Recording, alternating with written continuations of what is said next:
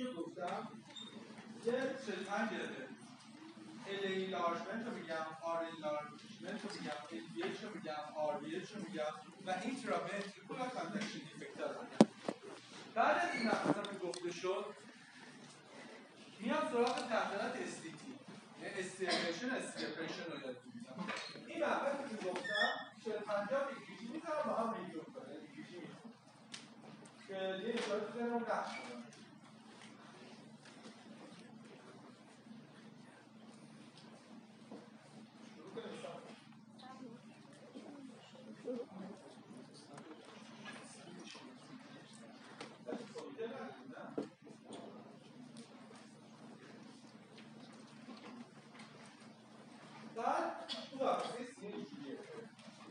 این اگر سوم بین بحثی باشه 2/3 سمت چپ قلبه، 1/3 سمت راست قلبه. 2/3 سمت چپ استرنومه، 1/3 سمت راست استرنومه.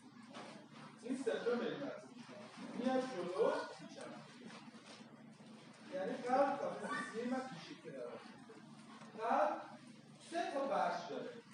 یک سطح قدامی داره، یه دیواره لترال داره و یک کف داره. یه باریکه هم داره اینجا که بهش میگن دیواره پوستکیور. یعنی قلب قفسه سینه یک باریکه، 1/3 سمت راسته که شامل آرمی میشه، 2/3 سمت چپه که بیشتر شامل علمی میشه. نوزش میاد جلو میچرخه و رو دیافراگم میخوره. یه دیواره این استرنوم هم باشه، یه دیواره قدامی داره، یه دیواره لترال داره، یه کف داره، یه باریکه هم اینجا داره بهش من دیواره پوست. چیزی که قلب رو به عنوان یک عضو خاص در میاره خدا اومده تو قلب یه کاری کرده که تک تک سلول‌های قلبی توانایی ایجاد بار الکتریکی رو دارن.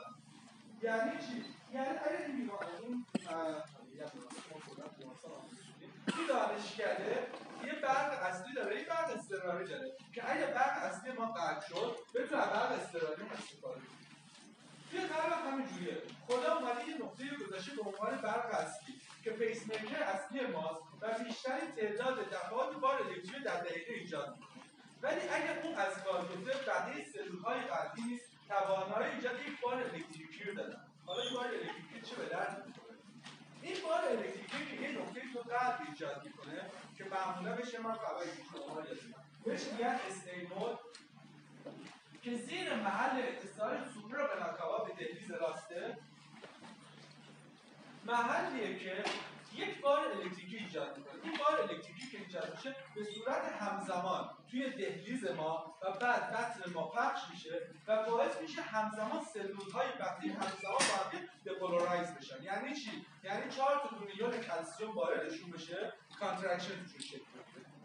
این همزمانی و سینکرونی که بین سلول‌ها وجود داره مدیون این سیستم هدایتی پیشرفته است. توی قلب اتفاقی که میفته این جمله رو دقت کنید. اول کار استرینول بار الکتریکی رو ایجاد می‌کنه. بار الکتریکی ابتدا داخل دهلیز راست و بعد از اون در داخل دهلیز چپ پخش میشه.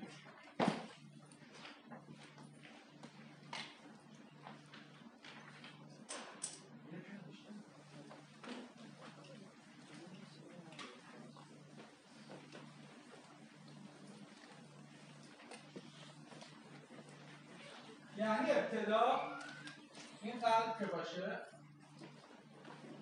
استرینول که میزنه بار الکتریکی اول‌کار داخل دهلیز راست و سپس داخل دهلیز چپ پخش میشه. دهلیز من کانتراکشن کنه. خونی که داخل جمع شده میرسه داخل بطن. حالا بعد بطن رو کانتراکشن کنه. دهلیز زد. حالا میخواد بطن. قرار نیست دهلیز و بطن همزمان با هم دپولارایز بشن. اگه دهلیز و بطن همزمان با هم دپولارایز بشن هیچ خونی جابجا نمیشه. باید یک بازه زمانی بین کانتراکشن دهلیز و کانتراکشن بطن وجود داشته باشه. بار الکتریکی میرسه به این نقطه‌ای به اسم AB نود. AB نود تنها جاییه که دهلیز رو به بطن وصل می‌کنه. ما بین دهلیزهامون دریچه تریکاز و دریچه میترال داریم. این دو تا دریچه و بافت فیبروی دورش دهلیز رو از بطن کاملا جدا می‌کنه. دهلیز به بعد هیچ بار هیچ بار الکتریکی از دهلیز وارد بطن نمیشه. بار الکتریکی مثل به AB نود بار الکتریکی رو نگه می‌داره. یعنی دهلیز دپولارایز شد، AB نود بار رو میگیره، نگه می‌داره و بعد با سرعت تحویل بطن میده. بار الکتریکی وارد بطن نمیشه، از وارد سیستم میشه، به یک باندل میشه به اسم هیس. باندل هیس تبدیل میشه به دو تا باندل. باندل راست میشه رایت باندل و باندل چپ. باندل چپ خودش میشه دو شاخه. left anterior fascicle و left posterior fascicle. یعنی دو شاخه که میشه این شاخهش میاد سطح قدامی علوی، یه شاخه که سطح پشتی علوی که بتونه همزمان بار الکتریک تو افرا پخش کنه. اتفاقی که میفته توی بطن این جمله رو دقت کنید. اگر قرار بود دیواره سپتوم و دیواره لترال من همزمان با هم دپولارایز بشن، اینا رو میگم الان کوارس نورمالی یادتون بدم. دیواره سپتوم و دیواره لترال با هم دپولارایز بشن. این سپتوم دیواره لترال. اگر 500 سی سی خون آخر دیاستول تو قلب جمع میشد، با هر کانترکشنی میتونه 150 تا 200 سی سی خون رو برسه داخل آب. کاردیو کنترل شما میشه چقدر؟ 150 تقسیم بر 500 میشه 30%. ایجکشن فراکشن ما شده 30%. کمه. کاری که خدا اومده کرده قلب خون رو میچلونه. میدونم که میچلونه. شما فکر کن یه استنگ بزنید تو آب، بزنید بین دست فشارش بدید یا اینجوری بچلونه میشه. کدومش بیشتر آب بیشتر ازش خارج میشه؟ وقتی میچلونه میشه. دقیقاً قلب و خون رو میچلونه. یعنی چه کار میکنه؟ بار الکتریکی این جمله دقت کن خیلی به درم میخوره. بار الکتریکی از AB نود وارد هیس میشه، از هیس وارد لفت باندل و رایت باندل میشه. ابتدا لفت باندل بار سپتوم میزنه همیشه، سپتوم از چپ به راست میزنه، بار الکتریکش از لفت باندل میشه و باعث دپولاریزیشن و کانترکشن سپتوم میشه. بعد از اون دو تا دیواره لترال من به صورت همزمان با هم دپولارایز میشه. پس این برای من خیلی مهمه که همیشه اول سپتوم میزنه از چپ به راست، اینو دقت و بعد دو تا دیواره لترال با هم دپولارایز میشه. بچه سیکل قلبی همه بلدن؟ من قبلش میگم باید نوسط تعریفشم یه لحظه فقط این سیکل قلبی رو توضیح بدم که توی قلب سالم چجوری چه اتفاقی میفته. اینو یاد بگیرید بعد ادامه میدم. این بطن من خون توش جمع شده، شروع میکنه کانترکشن، بار الکتریک بهش میرسه، اول سپتومش میزنه، بعد یادتون شروع میکنه کانترکشن. بعد آناتومی ساده شدنش یک سمتش دهلیزه که یه دریچه وجود داره به اسم دریچه میترال، یه خروجی داره که میرسه تو آورت، یه میگن دریچه آورت. بطن من پر خون شد، فشارش کمه، فشار 10 تا 15 میلیمتر. فشار آورت توی سیستول 120 تو دیاستول 70 تا 80. فشار LA تو سیستولش 20 تو دیاستولش حدود 3 میلیمتر. بعد پر خون شده، فشارش حدود 0 تا 3 میلیمتر. شروع می‌کنه زور زدن. فشار توش میره بالا. به خونی توش فشار بالا. فشارش وقتی بیشتر فشار 0 10 15 20. فشارش وقتی بیشتر از دریچه بیشتر از LA شد، لفت شد، دریچه میترال رو میبنده. باعث چیه صدا ایجاد میشه؟ مثلا مثل 25 30 40 50 60 70 80. فشارش بیشتر از آورت شد، دریچه آورت رو باز میکنه، یه صدا ایجاد میکنه باز شدنش رو بهش میگن اجکشن کلیک. شروع میکنه خون میریزه تا آورت، همینجوری زور میزنه خونش با فشار میریزه داخل آورت. حالا خونش وقتی داخل فشار آورت هم تو سیستولشه که فشارش رو 120 شروع میکنه شل شدن، از 120 شروع میشه 110 80 70 60. فشارش کمتر از آورت میشه. وقتی فشارش کمتر از آورت میشه این وقت فشار بیشتره، دریچه رو میبنده، دریچه که تو باشه تق بسته میشه. دریچه که بسته میشه یه صدا ایجاد میکنه بسته شدن دریچه آورت به اسم استو. دریچه میترال بسته شد، اسمال دریچه آورت باز شد، خون ریخته شد تو آورت، دریچه آورت بسته شد.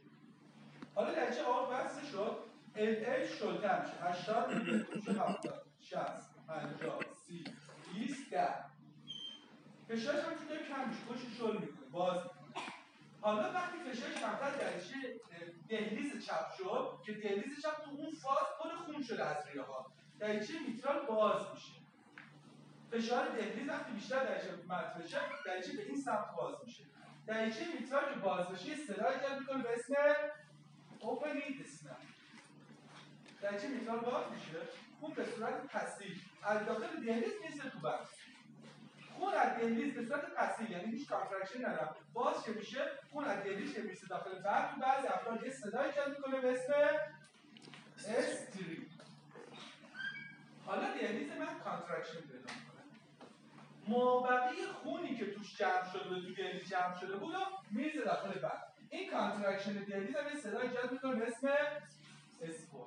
حالا به بعضی هم پر خون شده به واسطه خونی که تو دهلیز جمع شده بود. حالا وقتی داره شروع به زور زدن فشارش از 10 15 20 فشارش بالای دهلیز که رفت درجه میترال میبنده دوباره میگه صدا ایجاد کنه به اسم اسپول. پس بین اسوان حالا تو کانترکشن بطنی اومد دارم اسوان کانترکشن دهلیز بود اسپور تا اسوان فاصله بود که بار الکتریکی تو دهلیز چرخیده منتظره که وارد بطن بشه. همیشه اول کار استینول بار چه داخل دهلیز دیگه بار تکرار می‌کنم دهلیز راست و بعد از دهلیز چپ پخش می‌کنه باعث دپولاریزیشن و کانترکشن دهلیزها میشه. بار الکتریکی میرسه به AB نود. AB نود حالش چی بود؟ بار الکتریکی رو میگرفت با یه فاصله زمانی دبل بند دهلیز و بعد بار این میاد توی هیس رایت وانده و لفت وانده دو تا افته با هم دپولارایز میشن و باعث کانترکشن بند میشه. کسی هست که سوال باش پیش اومده باشه؟ اینجا کارگاه است. هر کسی سوال باش پیش اومده دستش بلند کنه تا براش دوباره توضیح بدم. خدمتتون عرض کردم تک تک سلول‌های سیستم هدایتی قلب و این باندل‌ها توانایی ایجاد بار الکتریکی رو دارن. رئیس استینوده تا جایی که کسی طغیان نکنه. اگر یه نفر پیدا بشه که از استینود تعداد دفعات بیشتری بار الکتریکی در دقیقه ایجاد کنه جای استینود رو میگیره. بعد از استینود سلول‌های دهلیزی که این عددا رو باید بلد باشید. وقتی میخوام رادیالیتمیا رو برای یادتون بدم اسکیپ پریزما رو یادتون بدم ازش استفاده میکنم. استینود اتریون سلول‌های دهلیزی الوینود باند حساب باند برانچ‌ها کوکینسل‌ها و سلول‌های بطنی.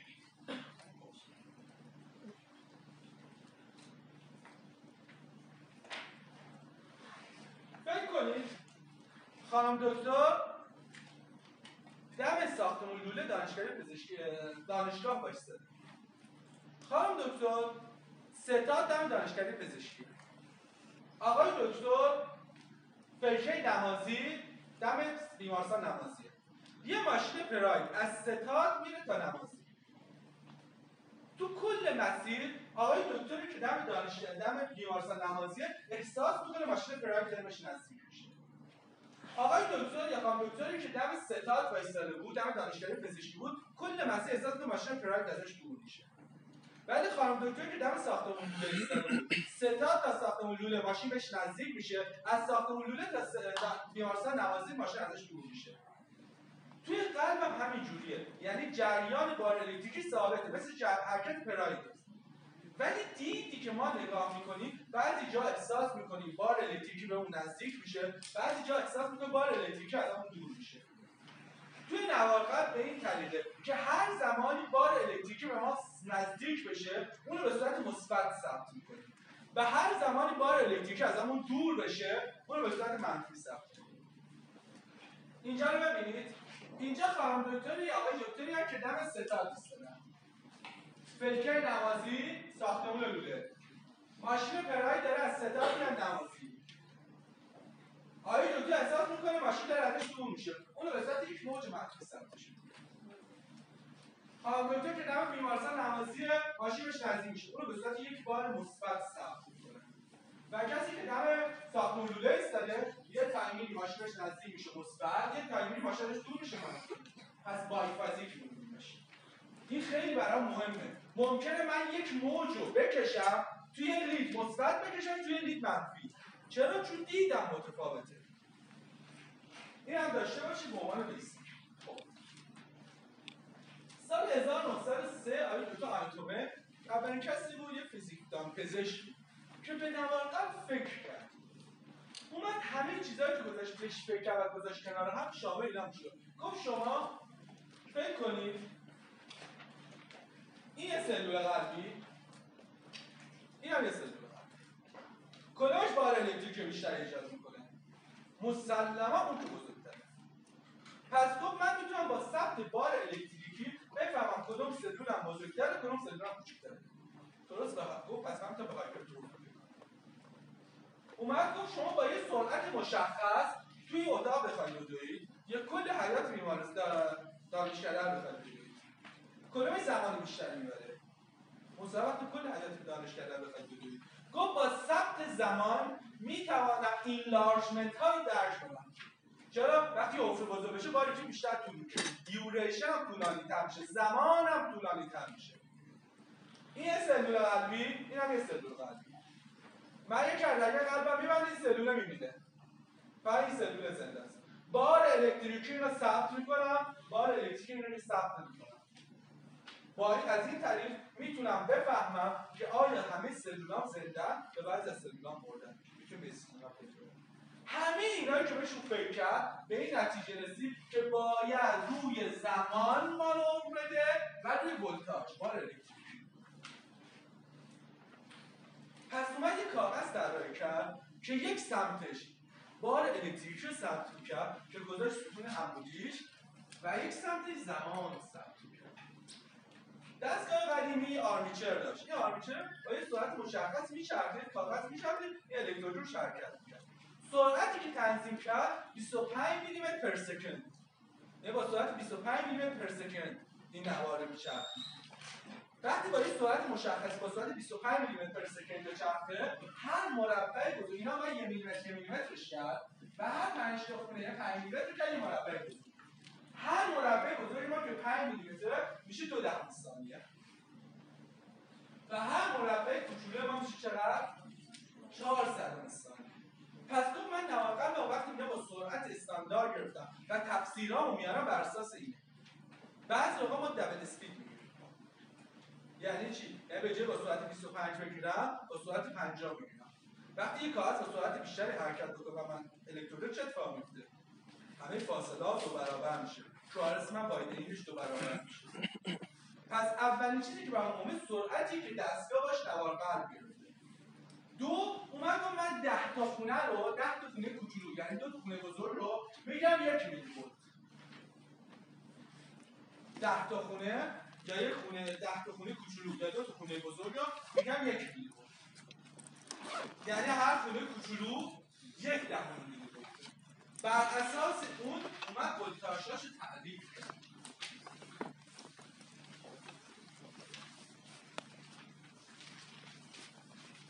میرسم سراغ موش‌های الکتریکی. اول موش‌ها رو میگم، بعد لیدها رو میگم، بعد نحوه ایجادشون رو میگم. بار الکتریکی خدمتتون عرض کردم. ابتدا توسط استینود توی دهلیز راست و بعد از اون دهلیز چپ پخش میشه و باعث دپولاریزیشن دهلیزهای ما میشه.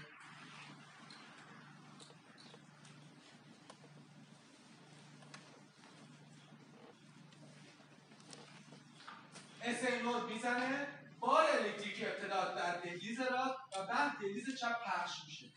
این 4 تا یون الکتریکی 4 تا یون کلسیم هدف از این بار الکتریکی اینه 4 تا یون کلسیم به قشای تلنگر میزنه، یه تلنگر به قشا میزنه، 4 تا دونه یون کلسیم وارد میشه، 4 تا یون کلسیم که وارد شد باعث میشه شبکه ساکوتولاتوی کلسیم آزاد میشه، کانترکشنی صورت میگیره.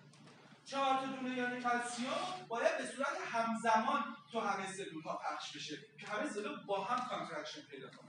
به خاطر ما این سیستم هدایتی پیشرفت کنه.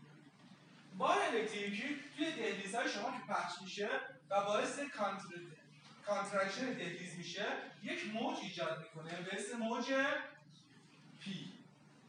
چرا اسمش گذاشت پی؟ دهلیز من با رکتی توش پخش شد، دپولارایز شد، کانترکشن صورت میگیره.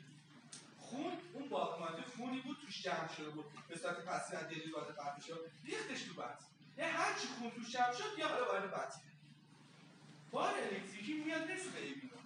دهلیز کانترکشن پیدا کرد. بار الکتریکی میرسه به ایبی نود. من ایبی نودم. من بار رو میگیرم، نگه میدارم و بعدش میرم تحویل بطن.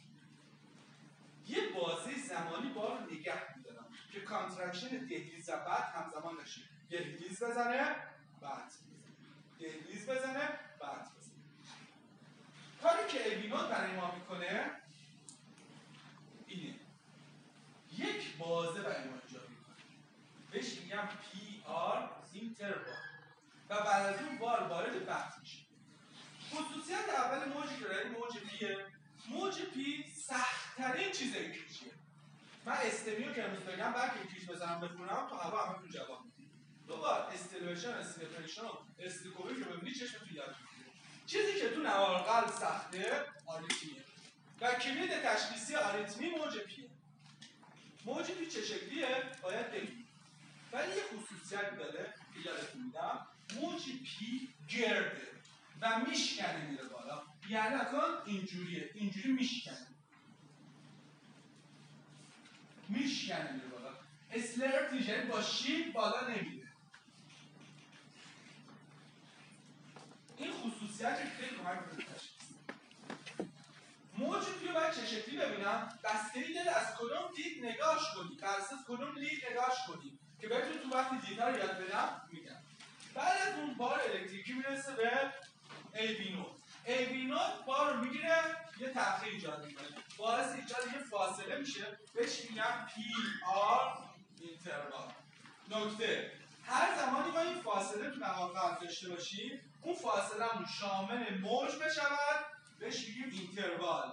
وقتی شامل موج نشود بهش میگیم سگمنت. یعنی از شروع کمپلکسی تا شروع کمپلکس بعدی بهش میگیم پی آر اینتروال، از آخر پی تا شروع کمپلکس بهش میگیم پی آر سگمنت. بعد اون بار الکتریکی وارد بطن میشه. بار الکتریکی وارد بطن میشه. ابتدا سپتوم از چپ به راست میزنه و بعد دیوارهای لترال همزمان، یعنی لترال بطن چپ و بطن راست همزمان با هم دپولارایز میشن. باعث ایجاد یک کمپلکس میشه به اسم کمپلکس QRS. اینجوری نامگذاری کرده از معلومه. تو وقتی شما یه موج رو به پایین ببینید قبل از این موج رو به بالا، موج رو به بالا همیشه اسمش میذارن R. موج منفی قبل از R رو اسمش میذارن Q.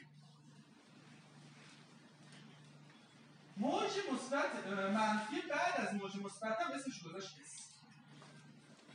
یعنی اگه شما توی نوار یه چنین چیزی ببینید میگید RS. اگر اینجوری ببینید میگید QR. اگر این شکلی ببینید میگیم QRS. اگر فقط این شکلی ببینم میگم R. اگر این شکلی ببینم میگیم QS. آمورش من دلیلی که خیلی پاپشو میکنم این دوره فقط بچه بالینی باشه برای همکاری جی پی سر همین. همین رو میخوایم به بچه مثلا فیزیوپاتولوژی خیلی سخت میشه QS چون که نمیدونیم چطوری میشه. دو تا بطن راست و چپ همزمان با هم دپولارایز میشن. یعنی بار میاد تو سپتوم میزه فقط دو تا دیواره با هم میزنن. این دپولاریزیشن بطن راست، این دپولاریزیشن بطن چپ. رو کاغذ سطحی وقتی من اینا رو ثبت میکنم اینجوری میافتن رو هم. بطن راست، بطن چپ. و رو کاغذ که ثبت میشه چون رو هم میفته اینو میبینن. هر عاملی که باعث بشه دو تا بطن من همزمان با هم دپولارایز نشن. اینو میبینم، اونم میبینم که نمیشه. شکل کارس من شکلی میشه. از حالت این شکلی شد این شکل. پس کارس واید میشه. تو حالت عادی تو همه آدم‌ها باید اولین چیزی که ما چک می‌کنیم پهنای کارس. پهنای QRS یعنی مدت زمانی که طول میکشه بار الکتریک تو دو تا حفره همزمان پخش بشه باید بین 100 تا 110 میلی سکند باشه. 100 میلی سکند میشه چند خونه؟ 2 خونه کوچولو. باید زیر 3 خونه باشه. اگر بیشتر از 3 خونه بود یعنی دو تا بطن من به یک دلیلی که بهتون الان یاد میدم، یعنی تو جلسه‌های امروز یاد میدم، دو تا بطن با هم دپولارایز نشدن. این استپ 1. بعد از اینکه به کمپلکس جاز وایدنینگش نگاه کردم، میام تک تک موج‌ها رو نگاه میکنم. اولین موجش رو چک میکنیم، موج کیوه. موج کیو تو نواقع قلب نرمال دیده میشه. اکثرش علت اصلیش رو بگید به خاطر دپولاریزیشن سپتوم. یه چیز نرماله. ولی همه شما دانشجوی بالینی هستید. تو بیمارستان دیدید میگن کیو فرم کرده. همون میگن کیو فرم کرده یعنی مریض سکته قلبی کرده است. حالا کازه کیو بهتون میدم. ولی هر کیوی نه. کیو پاتولوژیک این خصوصیت داره. کیو نرمال که تو نواقع قلب میبینید خصوصیتش اینه که وایدنینگش کمتر از 30 میلی سکنده و بهش انده. عمقش کمتر دفون است. این تعریف که جلوشا تعریف قدیمیه. یعنی اگه من توی نوارقه یه موج کیو ببینم که وایدنینگش کمتر از 30 میلی سکنده، یه خونه بزرگ چقدر بود؟ یه خونه کوچولو 40 میلی سکنده و عمقش کمتر یه خونه است. یعنی یه کیو ببینم که یک مربع کوچولو توش جا بشه. این دیگه کیو نرمال نیست. یه کیو بدشکله که بعد دنبال علتش رو می‌گردم. ولی اگه یه موج کیو ببینم که وایدنینگش خیلی کمه و عمقش هم کمتر یه خونه است، این به خاطر خود نواقع به نرماله که بیشتر به خاطر سپتوم. بعد از کیو میام سراغ موج آر. موج آر نشوندن زور قلبه. هرچی آر بلندتر یعنی عضله قلب هایپرتروفی‌تر و داره بیشتر زور میزنه. توقع دارم توی آدم سالم ارتفاع موج آر توی لیدهای پریکوردیال 10 تا خونه و توی لیدهای اندامی 5 تا خونه باشه. اگر آرم کوچیک‌تر از 10 تا خونه باشه توی لیدهای پریکوردیال یعنی یه طوریش هست یا اتفاق افتاده. اگر هم کمتر از 5 تا خونه باشه توی اندامیا یه بازی که ایران داره قلبه اون زوری که باید بزنه رو نمیتونه بزنه که راجع صحبت و بعد از موج کوارس اسم نمیخوام بگم بعد از صحبت میام سراغ موج تی. استمرار بار الکتریک رو تو بطن پخش کرد باعث دپولاریزیشن بطن‌ها شد. یک موج ایجاد میکنه به اسم موج پی. بار الکتریکی رسید به اپینود تأخیر ایجاد کرد. بار الکتریکی وارد هیست شد از طریق رایگانه لبان تو دو تا بطن پخش شد باعث دپولاریزیشن بطن‌ها شد. دپولاریزیشن گفتم چیه؟ 4 تا دونه ایون مثبت وارد میشه، کلسیم وارد میشه، باعث دپولاریزیشن میشه. حالا برای 4 تا ایون مثبت برگرده سر جاش که قلب آماده بشه برای کانترکشن بعدیش. 4 تا ایون کلسیم که برمیگرده سر جاش بهش میگن رپولاریزیشن. دپولاریزیشن و رپولاریزیشن خلاف جهت هم. یعنی 4 تا ایون وارد میشه دپولاریزیشن، برمیگرده سر جاش میره بیرون میشه رپولاریزیشن. رپولاریزیشن قلبی با بطن‌ها باعث ایجاد یک موج میشه به اسم موج تی. موج تی توی نوار قلب باید همجهت با کمپلکس کوارس باشه. یعنی چی؟ یعنی برآیند کمپلکس کوارس مثبت یا منفی؟ مثبت. اصلا 15 مثبت دو تا منفی 13 مثبته. تی هم همجهتش مثبته. آره دکتر میگه بذرافشان برای بنده قابل قبول نیست. حرکت یونها خلاف جهت همه. پس باید تی خلاف جهت کوارس باشه. چرا این شکلی نیست؟ چون قلب یه ضخامت داره. این جمله دقت کنید اینم بزنید. فکر کنم اون کسی سوراکن 1000 شده همه چیزی که همه کار دوست دوستش دارن. فکر کنم فقط خودشون دارن. این اندوکارد، این اپیکارد. پوکینسلای ما اینجا. دپولاریزیشن از اینجا از اندوکارد شروع میشه میره سمت اپیکارد. ولی رپولاریزیشن از اپیکارد شروع میشه میاد به سمت اندوکارد. میگن آخرین نقطه‌ای که دپولارایز میشود اولین نقطه‌ای که رپولارایز میشود. آخرین نقطه‌ای که دپولارایز میشه اولین نقطه‌ایش که آخرین نقطه‌ای که دپولارایز میشود اولین نقطه‌ای که رپولارایز میشود. چون دپولاریزیشن و رپولاریزیشن خلاف جهت نمند همیشه تی باید همجهت با کمپلکس کوارس باشه. توقع دارم توی ECG نرمال ارتفاع موج تی تو لیتر پریکاردیال کمتر از 10 خونه باشه و تو لیتر اندامی ارتفاع موج تی کمتر از 5 باشه. اونایی که لیتر هستن بعد از این هم سوال میگم. خب 4 تا یونت مثبت برای جاش شد دپولاریزیشن، 4 تا یونت مثبت برای سر جاش شد دپولاریزیشن. حالا قلب میره تو استراحت. میره تو استراحت تا موج پی بعدی که اسم فاصله موج تی تا موج پی بعدی که قلب تو استراحت مطلقه بهش میگن تی پی لان. تی تا پی خط تی پی لان، خط تی پی یا تی پی لان بهش اسم میگه چیه؟ خط ایزو الکتریک، یعنی خطی که صافه قلب هیچ کاری نمیکنه، استراحت مطلقه. مثل آدم که فوت میکنه خط صاف میشه تو همش میشه هیچ جوری جابجا نمیشه.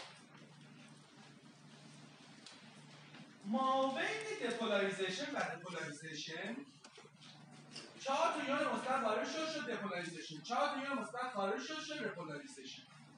فاصله بین این دپولاریزیشن و دپولاریزیشن داخل سلول مثبت‌تره ولی هیچ جابجایی یون هم ما نخواهیم داشت.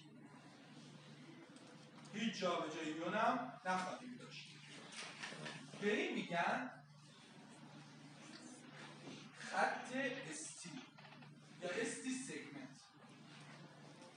آیا دکتر می بذرافشان میگم اینجا چون هیچ یونی جابجا نمیشه باید یه خط صاف ببینم. آیا دکتر می بذرافشان میگی باید بین دپولاریزیشن و دپولاریزیشن یه خط صاف ببینم. من 2 تا سوال دارم. یک میگه خط. من از دوره ریاضی یادمه وقتی اگه یادتون باشه خط از 2 تا نقطه تشکیل شده، یعنی شما باید 2 تا نقطه رو بشناسید تا بتونید خط رو تعریف بکنید. 2 تا نقطه نشون من بده که من 2 تا نقطه به هم وصل کنم و بگم خط استی یا استی سگمنت. میگم یک محل اتصال کمپلکس کوارتز قطعه استی، یعنی اینو میارم بالا این هم میکشم این نقطه کمگر قطع کنم، اسم اینو میذارم جی پوینت. یه نقطه جی. 2 تا خونه میام جلوتر، یه خونه 2 خونه. 2 تا خونه چند میلی سکنده؟ 80 میلی سکند. اسمشو میگم جی پوینت به اضافه 80، یعنی جی پوینت 80 میلی سکند من جلوتر. این 2 تا نقطه رو به هم وصل میکنم بهش میگم قطعه استی، خط استی. میگم خط استی باید صاف باشد. میگه نسبت به کجا؟ مثلا نسبت به جایی که هیچ بار الکتریکی جابجا نمیشد، تی پی لاین. پس این قطعه باید نسبت به تی پی لاین خط صاف باشه، نه بالا باشه نه پایین باشه. سوال و در نهایت آخرین پوینتی که وجود داره کیو یادتون موقع استریمنم اندازه یکم 50 کیلو با هم.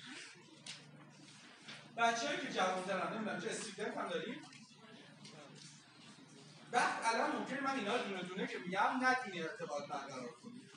وقتی روش مثال حل بکنم همش با هم استفاده می‌کنه بچه‌ها. دقیقاً نگران نباشید. ما توقع داریم توی آدم نرمال طول دوره دپولاریزیشن و ریپولاریزیشن مشخص بشه. میاد یه چیزی حساب میکنم تحت عنوان QT اینتروال، یعنی دوره دپولاریزیشن و ریپولاریزیشن. بهش میگیم QT اینتروال، فاصله QT. فاصله QT رو باید در تمام بیماران رو حساب کنیم، چون کوتاه یا بلند شدنش باعث میشه مریض آریتمی کنه که بهتون یاد کنم. کسی از موج‌های الکتریکی پی آر اینتروال، کمپلکس کوارتز انواع موجات، استی سگمنت و موج تی و QT اینتروال بلد نباشه؟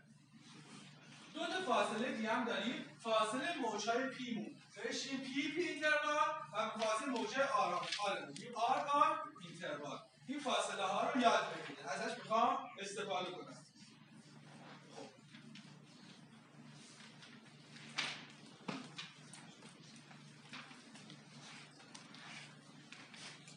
این قلب من میاد جلو میپیچه، این شکل قرار میگیره. خانم دکتر که اونجا نشسته به قلب که نگاه میکنه میگه من یه سطحی میبینم دکمه روشه سوراخ کامپیوتر که از اون نگاه کنیم من این سطح صاف می‌بینم، دو تا سوراخ اینا می‌برشه. کامپیوتر که اینجا نشسته می‌بینم مثلا یک سطح باریک می‌بینم. چقدر می‌بینم؟ میشه شما دکتر کجا؟ میخوام اینو بگم شما وقتی با دیدهای مختلف به قلب نگاه می‌کنید چیزهای متفاوتی می‌بینید. و چون که دیوارهای مختلف قلب شکل‌های متفاوتی داره، موظفید هم از طرف مثل کامپیوتر از این ور نگاه کنید، هم مثل کامپیوتر از این ور، هم مثل کامپیوتر از جلو نگاه کنید. یعنی از ویوهای مختلف به قلب نگاه کنید. اول کار آقای دکتر آینتوون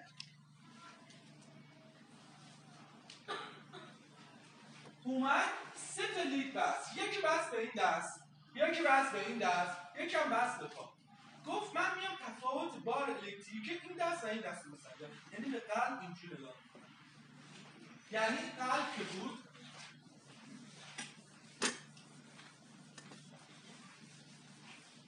تفاوت بار الکتریکی اینجوری سنجم و به قلب اینجوری نگاه میکنم. بعد اومد لیدهایی که بست بود تفاوت بار الکتریکی این دست رو این پا رو نگاه کرد. یعنی به قلب اینجوری نگاه کرد. شدیش. و بعد تفاوت بار الکتریکی این دست و این پا رو سنجید.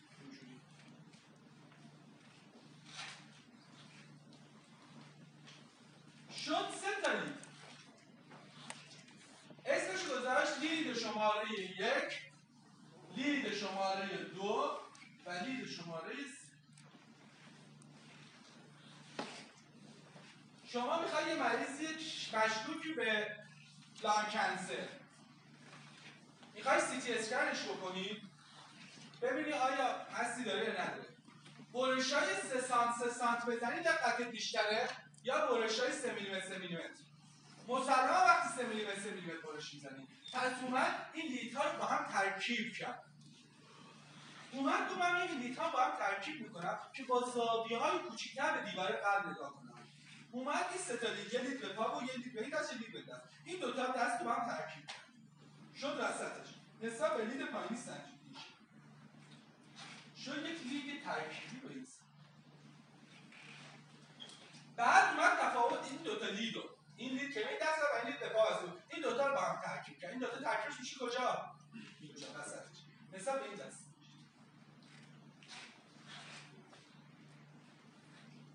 و بعد تفاوت اومد این دو تا لید رو ترکیب کرد. این دو تا که ترکیب شد اینجا وسطش. نسبت به این دست.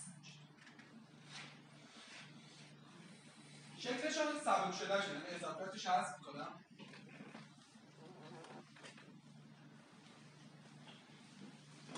لید 1 رو بلد بودیم، 2 هم بلد بودیم، 3 هم بلد بودیم. این ترکیبی‌ها رو توش گذاشت ABF, ABL, ABR. Augmented vector foot, augmented vector left, augmented vector right. وکتور یعنی محوری که به سمت چپ آگمنتد تقویت شده. یعنی چی؟ چون اینا ترکیبی بودن کوچولو میشدن ضرب در 1 و 3 بعدش هم 1 و 6 ضرب یه عددی میکنیدش که بزرگتر بشه به چشمش بیاد موجش. شد این شکلی. یه بارش یه قلب. این قلب بود تو قفسه سینه من. یه سطح قدامی داشت، یه دیواره لترال داشت، یه کف داشت، یه پوستریور داشت. یه آناتومی قلبه. اینجوری دیافراگم خوابیده. لید شماره 1 اینجوری نگاه میکنه. اینجا رو میبینید. لید شماره ABL اینجوریه. اینجا رو میبینید. این دو تا کجا قلبه؟ لترال قلبه. هر یک و ABL بشن لیدهای لترال. دیواره لترال نگاه میکنه. بله. کفش. لید شماره 2 اینجاست. اینجا رو نگاه میکنه. لید شماره 3 اینجاست. اینجا رو نگاه میکنه. ABF اینجا. ستاش داره که پایین‌تر کف قلبه نگاه میکنه. 2 3 وسط شکلی. اینجا کجاست؟ کف قلبه. اینفریور قلبه. این سه تا شدن اینفریور.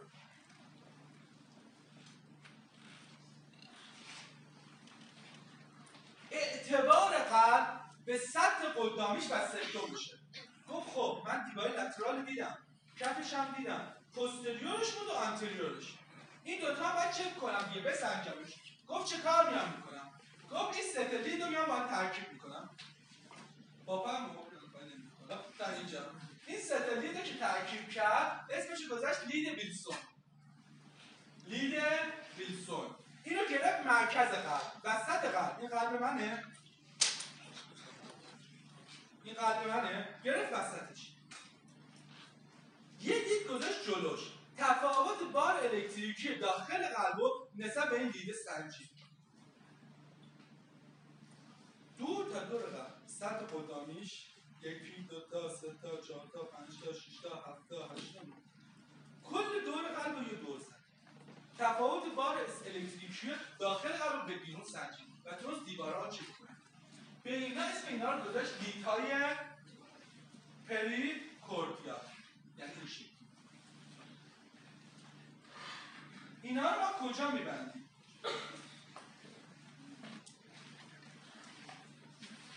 کسایی که امتحان صلاحیت بالینی دارن این سری، من خودم امتحان پرنتینی صلاحیت رو همیشه من سال غیر مشترک برد. نه این قبول میشه رزیدنتش بشینه امتحان دستیاری. بخاطر این امسال یک از ساله که دارم برای صلاحیت بالینی همین که ECG بگیرید. یه مطالعه تو نیوزیلند چاپ شد 50% جنرال فیزیشن و 30% کاردیولوژیستا دیده پریکوردیال اشتباه می‌کنن. خیلی فرق می‌کنه. بگم دیروز تو درمانگاه یکیشو داشتیم، بهشون رزیدنت داشتیم. بعد دست دیدم بعدش بلند. رزیدنت سال 4 بلد. این خیلی مهمه. نکنید لید شماره B1 رو کجا B1 رو کجا می‌برید؟ تو فضای بین‌دنده 4. فضای بین‌دنده 4 چجوری پیدا می‌کنم؟ انکل لوئیس رو پیدا می‌کنی. انکل لوئیس میشه دنده شماره 2. زیرش میشه فضای بین‌دنده دوم. یه اسپیس پایین‌تر فضای بین‌دنده سوم، یه اسپیس پایین‌تر فضای بین‌دنده 4. فضای بین‌دنده 4 سمت چپ لید B1 تو می‌زنه. سمت راست B1 تو می‌زنه. سمت چپ B2 تو می‌زنه. این B1 رو خط میکلابیکولار فضای بین‌دنده 5 از 4 میای 5. فضای بین‌دنده 5 خط میکلابیکولار لید B4 رو میزنم، B4 رو میزنم. بین B2 و B4 B3 رو میزنم. خط آنتراکسیلاری فضای بین‌دنده 5 B5، مید اکسیلاری B6، پوستر اکسیلاری B7، مید اسکاپولا B8، کنار اسپاین یعنی دیواره قدامی لترال و پوستریور کلش دور زدم. B1 B2 B3 B4 B5 B6 B7 B8 بریم. یعنی اگر این قلب باشه دارم انجام نگاش میکنم B1 رو اینجوری نگاه میکنم، این استرنوم B2 B3 B4 B5 B6 B7 B8 B1 B2 برسه سطح قدامیه. B5 B6 کجاست؟ لتراله. B7 B8 B9 کجاست؟ پوستریور. همه شما دانشجوی سالباره پزشکی هست. تو ECG سطحی شاید ندیدید B7 B8 B9. چرا؟ چون اگه B7 B8 مریض باید بشینه لید بذاری پشتش نباید بگیرید.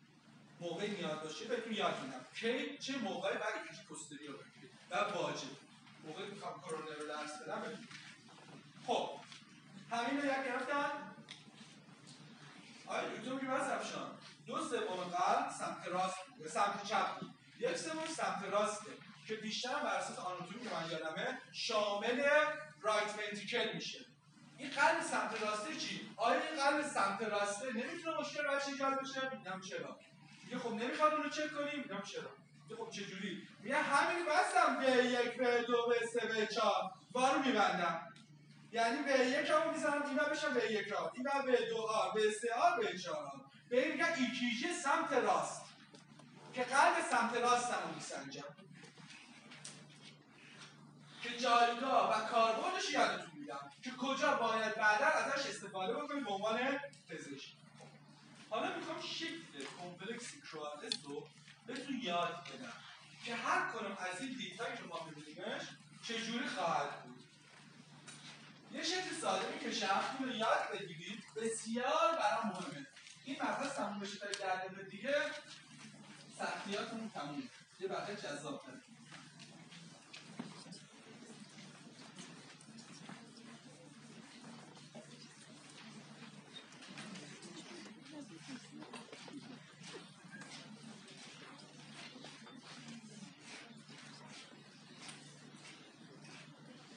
قلب RV right ventricle left ventricle این قلب بطن راست بطن چپ V1 چجوری نگاه میکنی؟ اینجوری نگاه میکنی قلب خاطر سیری من V6 چجوری نگاه میکنی؟ درسته؟ درسته یا نه؟ شاید من اشتباه بگم من از صبح تا الان کنفرانس میکنم شباهت کامپیوتر از ساعت 8 صبح تا الان کنفرانس برشم رفتم کتله برش مونم اینجا به خاطر ممکن اشتباه بگم هر چه اشتباه بکنم شما حواستون باشه V1 اینجوری نگاه میکنه به قلب V6 اینجوری نگاه میکنه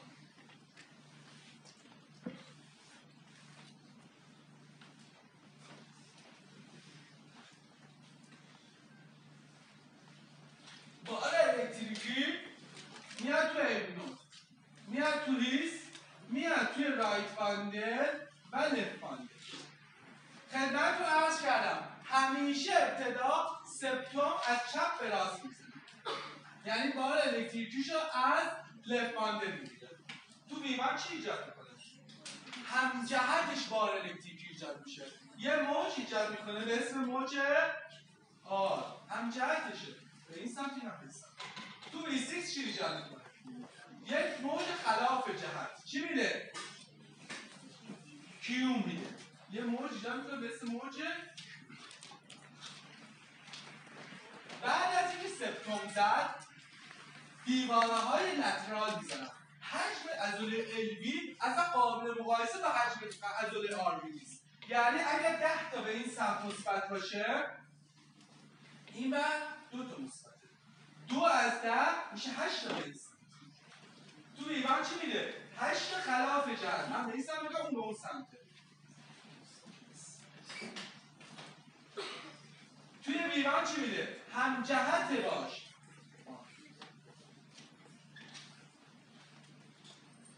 پس شکل کمپلکس QRS توی لید ویوان به شکل آر کوچولو مال سپتوم و یه اس عمیق مال دیواره LVه و توی V6 یه کیو کوچولو دارم که مال سپتومه و یه آر بزرگ دارم که مال دیواره LVه این شکل نرمال QRS توی لید ویوان و V6 بینش چیه؟ بینش اینجوریه قلب توی ویوان با آر اس شروع میشه به مرور آر بزرگتر میشه اس کوچولو میشه توی V3 یا V4 آر بزرگتر از اس میشه که بهش میگن ترانزیشنال زون محلی که آر بزرگتر از اس میشه و در نهایت با یک کیو آر خاطر پیدا کنه به این میگن نورمال آر پروگرشن سر رانده شدید استادا میگم آر پروگرشنش به هم ریخته یا دیلی ترانزیشنال زون داره یعنی جایی که آر بزرگتر از اس میشه افتاده رو به 5-6 بده یا گاهی شدید میگه ارلی ترانزیشنال زون داره یعنی جایی که آر بزرگتر از اس باشه به جای به اس و 4 افتاده توی به 1 به 2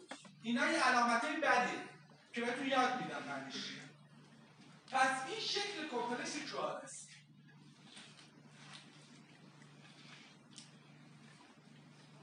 موج توی لیدهای اندامی چی؟ بچه لید اندام همینجوریه یعنی فیزیولوژیش همینه به این شکل لید 1 و LVL شبیه 5-6 میشه یعنی به شکل QR میبینیمشون لیدهای اینفریال هم معمولا به شکل RS میشه با همین پاتوفیزیولوژی که یادتون دادم ولی میخوام موج پی رو یادتون بدم اولین موجی که ما داشتیم موج پی بود اینو صحبت کنم بعدش بیام سراغ یه نوار خوندن یه نوار بردن موج پی نشون دهنده دپولاریزیشن بود ما موج پی رو تو تک تک لیدهای قلبی نگاش میکنیم ولی فقط تو 2 تا لید قضاوت بالینیش میکنیم لید ویوان و لید 2 شکل موج پی تو لید ویوان چه شکلیه؟ کمکم کنید این لید ویوان گفتم اول کار آروی میزنه همجهت با ویوان چی میده؟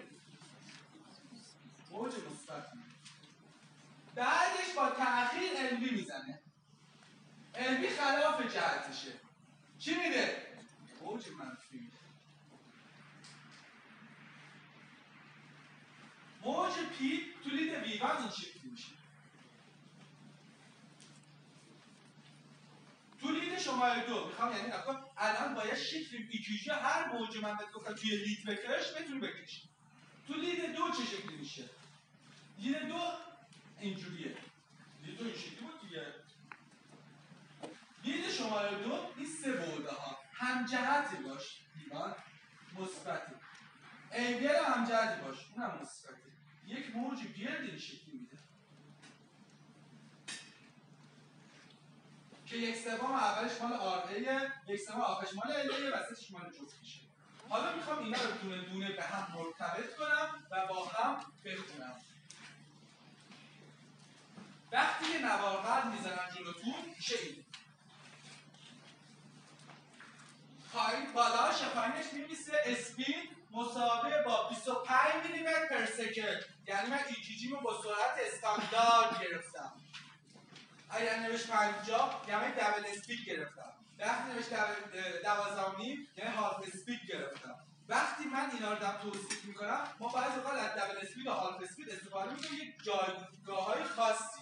به صورت روتین همیشه باید استاندارد گرفته بشه. یعنی با سرعت 25 میلیمتر در ثانیه گرفته بشه. 2 یه مستطیل برای من میکشه اینجوری که این مستطیله ارتفاعش 10 میلیمتره. یعنی چی؟ یعنی من 10 میلیمتر رو گرفتم 1 میلی ولت. اگر این مستطیله 20 تا خونه باشه یعنی 20 تا خونه رو گرفتن 1 میلی ولت. بهش میگن دبل ولتاژ. اگر مستطیله بشه مربع یعنی 5 تا خونه باشه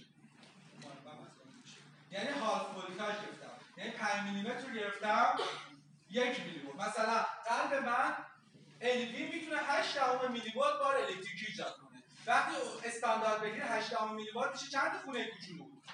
8 تا 1 دهم. حالا اگه دبل ولتاژ بگیرم که 20 تا خونه گرفتیش 1 میلی ولت، حالا 8 قلب من میشه چند تا خونه؟ 16.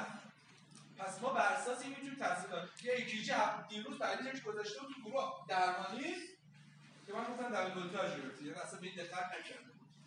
فوره ECG نرمال بود به خاطر اشتباه کرده. پس اول اسپید رو نگاه میکنم و ببینم آیا استاندارد گرفته شده یا نه. بعد از اون این سم لید شماره 1 2 3 ABL رو میبینم که بهش میگن لیدهای اندامی. چرا؟ چون از اندام ها گرفته شده وارد میشه. و این B1 تا B6 رو میبینم که بهش میگن لیدهای پریکوردیال، لیدهایی که از جلوی قفسه سینه گرفته شده. و پایینش هم یه لاین لید میگیره و یه تشخیص آریتمیا که معمولا از کدوم لید استفاده میکنیم؟ لید 2. چرا؟ چون همجهت با قلب. بهترین جاییه که من تا آریتمیا رو تشخیص بدم. لیدهای شماره 1 ما هیچ وقت برای تشخیص ساختار منتقل ECG آریتمیه و ایسکیمیا. برای ایسکیمیا که الان یادتون میدم هیچ زمانی من تکلید نگاه نمی کنم. 1 ABL به 5 به 6 با هم، 2 ABF با هم، به 1 تا به 4 با هم، 2 ABF کف قلب بودن، 1 ABL به 5 به 6 لترالم و به 1 تا به 4 سطح انتریور رو تفصیل. دیوارا هم صحبت کردم.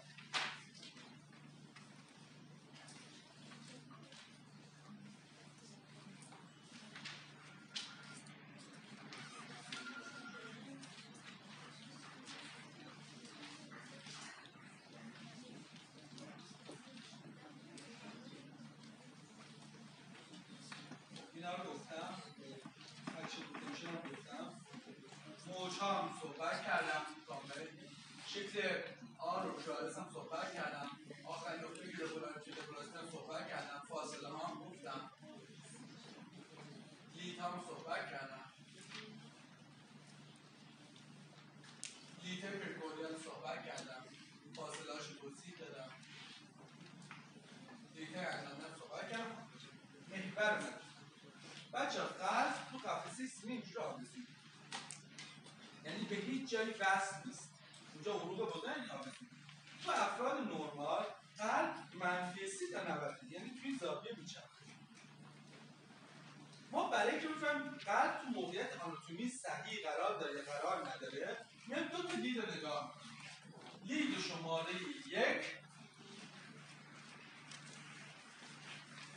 و لید شماره ABF. لید ABF. این لید 1 بود، این ABF. این اگه 0 درجه باشه 90 درجه است. اگه برآیند کمپلکس QRS تو لید 1 مثبت باشه، توی لید ABF هم مثبت باشه. یعنی قلبت داره بار اکیش تو این واسه سمتی. ما حتی میتونیم بفهمیم مثلا کمپلکس QRS برآیندش 5 تا مثبت یا 2 3 4 5 میلیمتر کم جدا. توی مثلا ABF هم 6 تا مثبته. 1 2 3 4 5 6. این دو تا رو به هم وصل می‌کنم. این میشه محل محور زاویه که قلب قرار داره. اگر یکت منفی باشه ABF مثبت، یک برایندش مثبت می‌کنه، یعنی محور قلب میشه نیست. قلب نوک شاخه بزنه. میشه رایت اکسس. اگر یکت منفی باشه ABF هم منفی باشه، میشه اینجاها. بهش میگن نورثلس یا اکستریم رایت اکسس دیویشن. ولی اگر یکت مثبت بود برای یک کارس ABF منفی بود، میشه از اینجا تا اینجا. من گفتم محور نورمال قلب کجا تا کجاست؟ منفی 30 تا 90. یعنی از اینجا تا اینجا نورماله. برای اینکه افتاد اینجا بفهم منفی 30 تا 0 یا نه، لید شماره 2 رو نگاه میکنم. لید 2 مثبت بود میشه اینجا. لید 2 منفی بود میشه اینجا. میشه لفت اکسس دیویشن.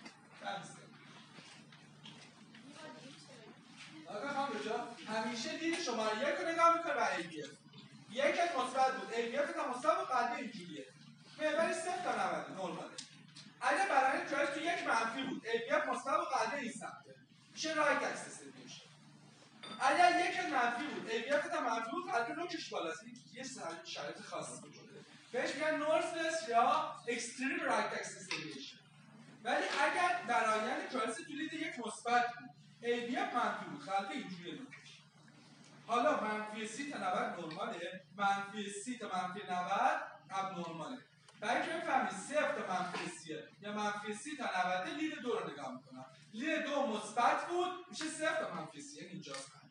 اگر لید 2 منفی بود میشه اینجا، میشه لفت اکسس دیویشن، سمت چپ. حالا کاربردش یادتون. اینو لطفا همتون یه عکس بگیرید. من نوار قلب اینجوری میکنم. من اسلایدار بهتون میدم. میخوام وقتی میخوام بخونم جلو چشتون باشه تا ترتیب رو یاد بگیرید. من نوار قلب این شکلی میخونم. یعنی چی؟ یعنی همیشه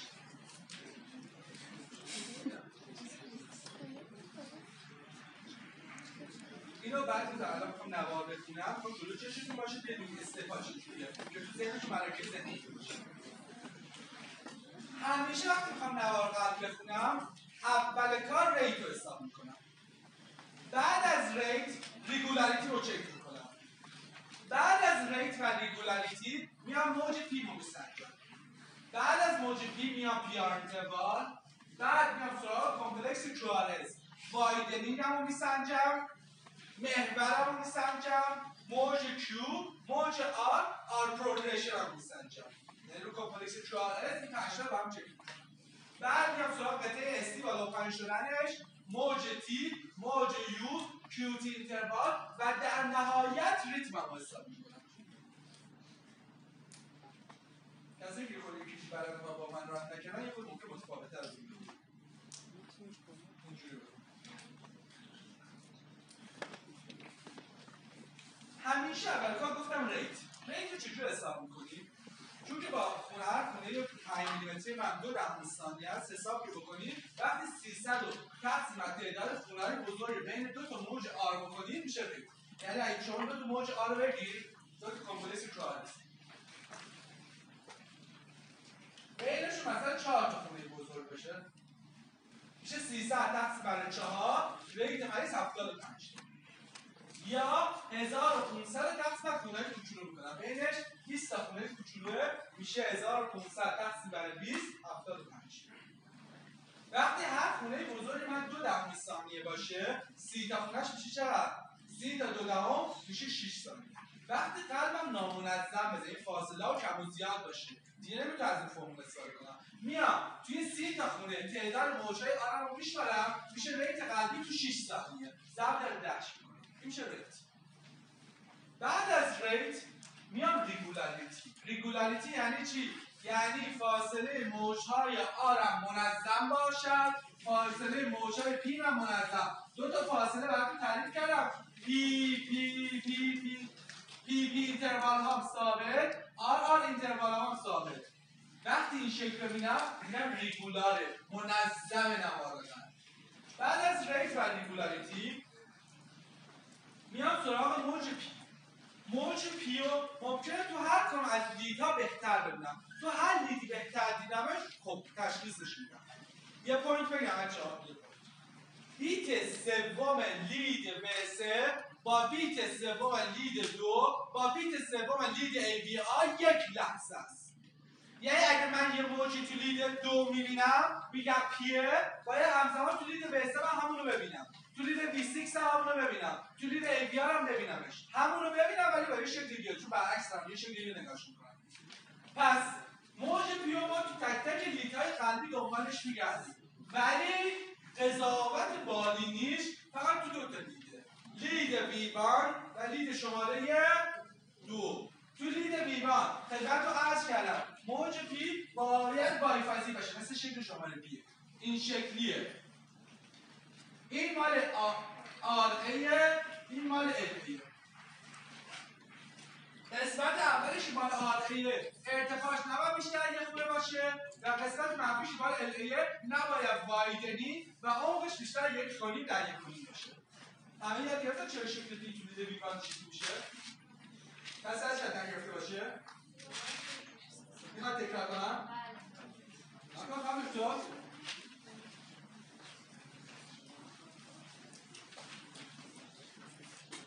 قلب که بود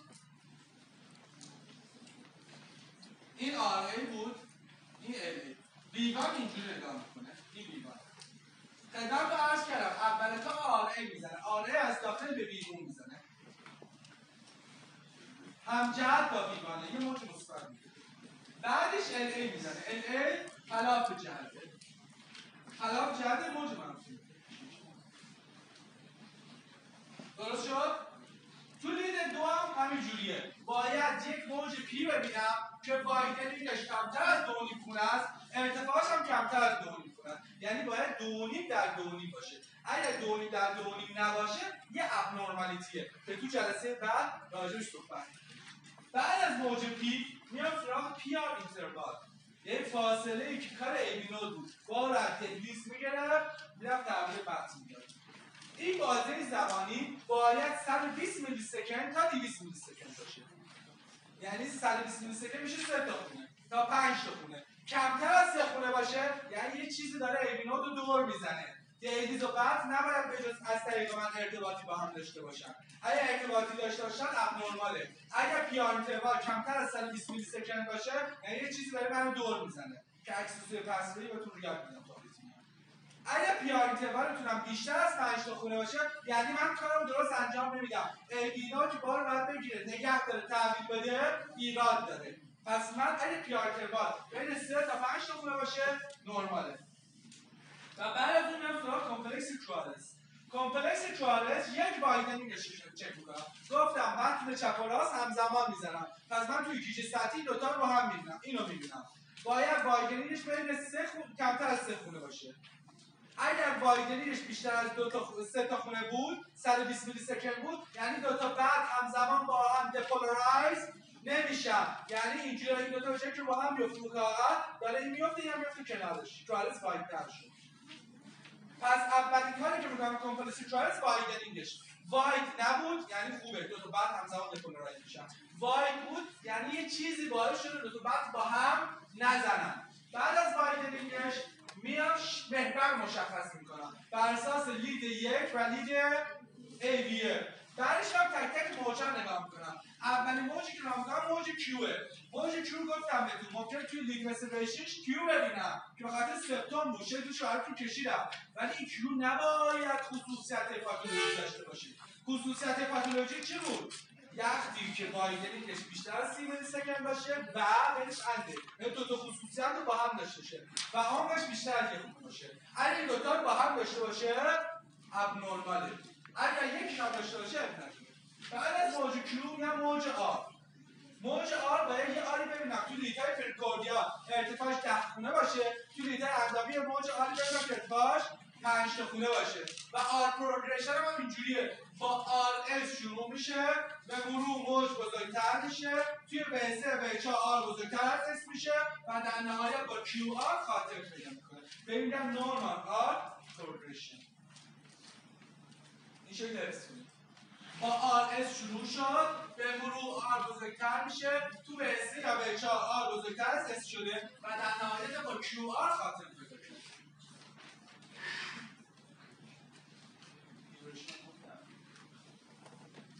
و بعد میام سراغ استی سگمنت. حد استی رو بهتون یاد دادم بر اساس جی پوینت و جی پوینت به اضافه 80 و جی پوینت رو نسبت به تی پی لاین میسنجم. نباید بالا باشه، نباید پایین باشه. اگر تی پی لاین من بالا یا پایین باشه ابنورماله و بعد دنبال کازش بگردم و در نهایت میرسم موج تی. موج تی که نشونگر رپولاریزیشن بود باید هم جذب با QRS باشه، پس تو لیده که QRS منفیه میتوانم تی منفی ببینم. تو کدام لیتا تی منفیه؟ QRS تو منفیه. لیتا که سمت راست هست. V1 ABR 3 اینجوری بود دیگه. V1 هم این شکلیه، ABR هم این شکلیه. توی سه تا QRS منفی تو خلاف جذب قلبیه و تی هم میتونه منفی باشه. و بعد از اون موج یو. موج یو 4 فرضیه داره. 4 فرضیه داره، نمیدونیم علتش چیه. میگم متفاوت میگم نشون دهنده رپولاریزیشن میتسل‌های قلبی. مهم نیست. موج یو تو لیدای B2 به 3 بهتر می‌بینیم. همجهت با موج تیه و ارتفاعش نباید بیشتر 1 خونه باشه. اگر باشه ابنورمال. و در نهایت QTC رو حساب می‌کنیم. QTC یعنی QT کارکت شده. یعنی چی؟ QT وقتی یعنی از اول QRS تا آخر تی که حساب می‌کنیم بر اساس هارت ریت باید اصلاحش کنیم. پس این کار میکنم. میام از اول کیو تا آخر تی رو بر اساس ثانیه حساب میکنم. تقسیم بر رادیکال آر میکنم. نرمال 430 تا 450 میلی سکند. یه روش چشمی هم داره که یادتون میدم. و در نهایت یه ایکیژی نرمال که من میخوام. استپ 1 اسپید 25 میلی متر پر سکند. 10 تا خونه رو گرفته 1 میلی ولت استاندارد گرفته. استپ بعدی اول کار ریت حساب میکنم. 1 2 3 4 خونه است. 300 تقسیم بر 4 75. 1500 تقسیم بر 20 75. ریت هم حساب میکنم. میخوام تو هر خونه یه حساب بکنم. هر خونه بزرگ میشه 2 درصد. و این اولا حساب کردم میشه همین 300 تا که حساب کنم میشه 60. بعد از ریت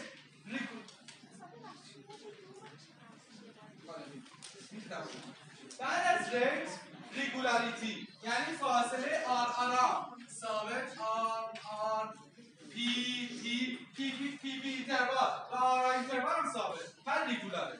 ریت هم حساب کردم، ریگولاریتی هم حساب کردم.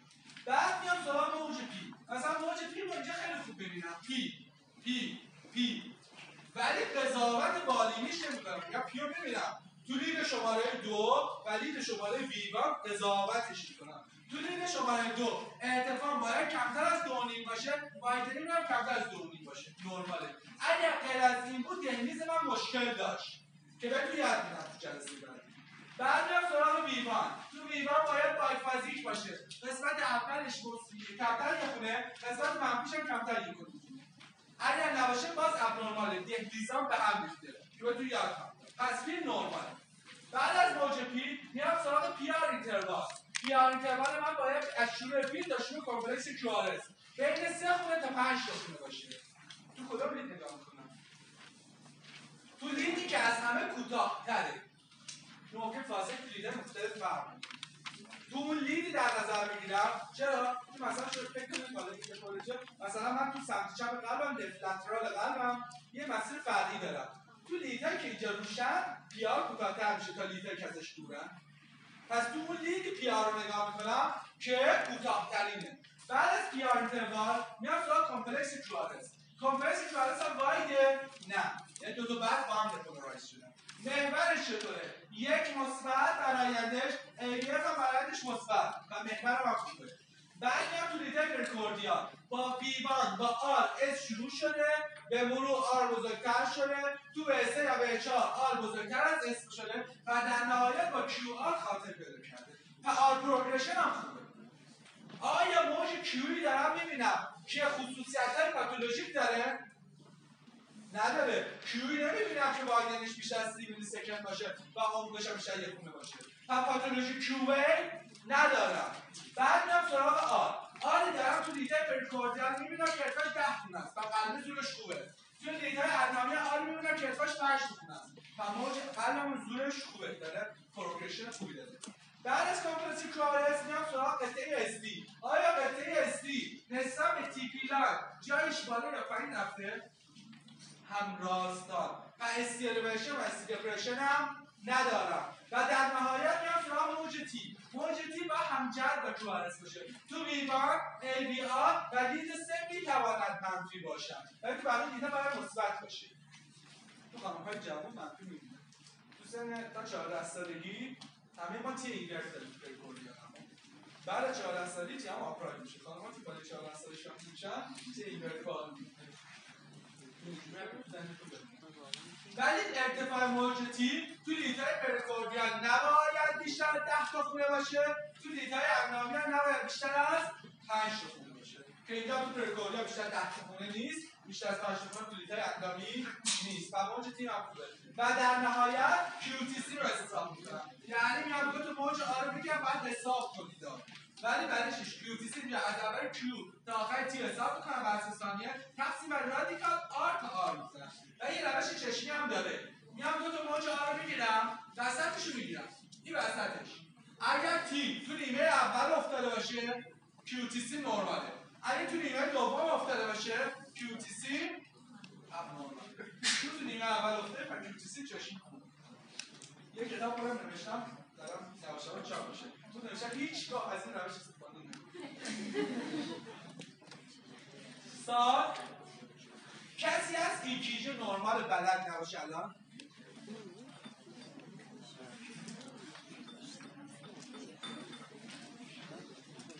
کسی از ECG نرمال بلد باشه الان؟ موج یو اصلا مهم نیست. فقط موج یو موقعی که من هایپوکالمی ها یادتون بدم ها، الکترولایت ها یادتون بدم، اونجا خیلی به درد می‌خوره. موج یو یه موجیه، ما بعد از موج تی می‌بینیمش. معمولا تو دیدهای B2 B3 بهتر می‌بینیمش. ارتفاعش از 1/10 موج تیه یا نه اکثر 1 میلیمتره و کازش هم نمی‌کنه. تبرش دو پی می‌زنه. این موجا بشه. حالا توی کیشو شده. موقع هایپوکالمی ها به نظر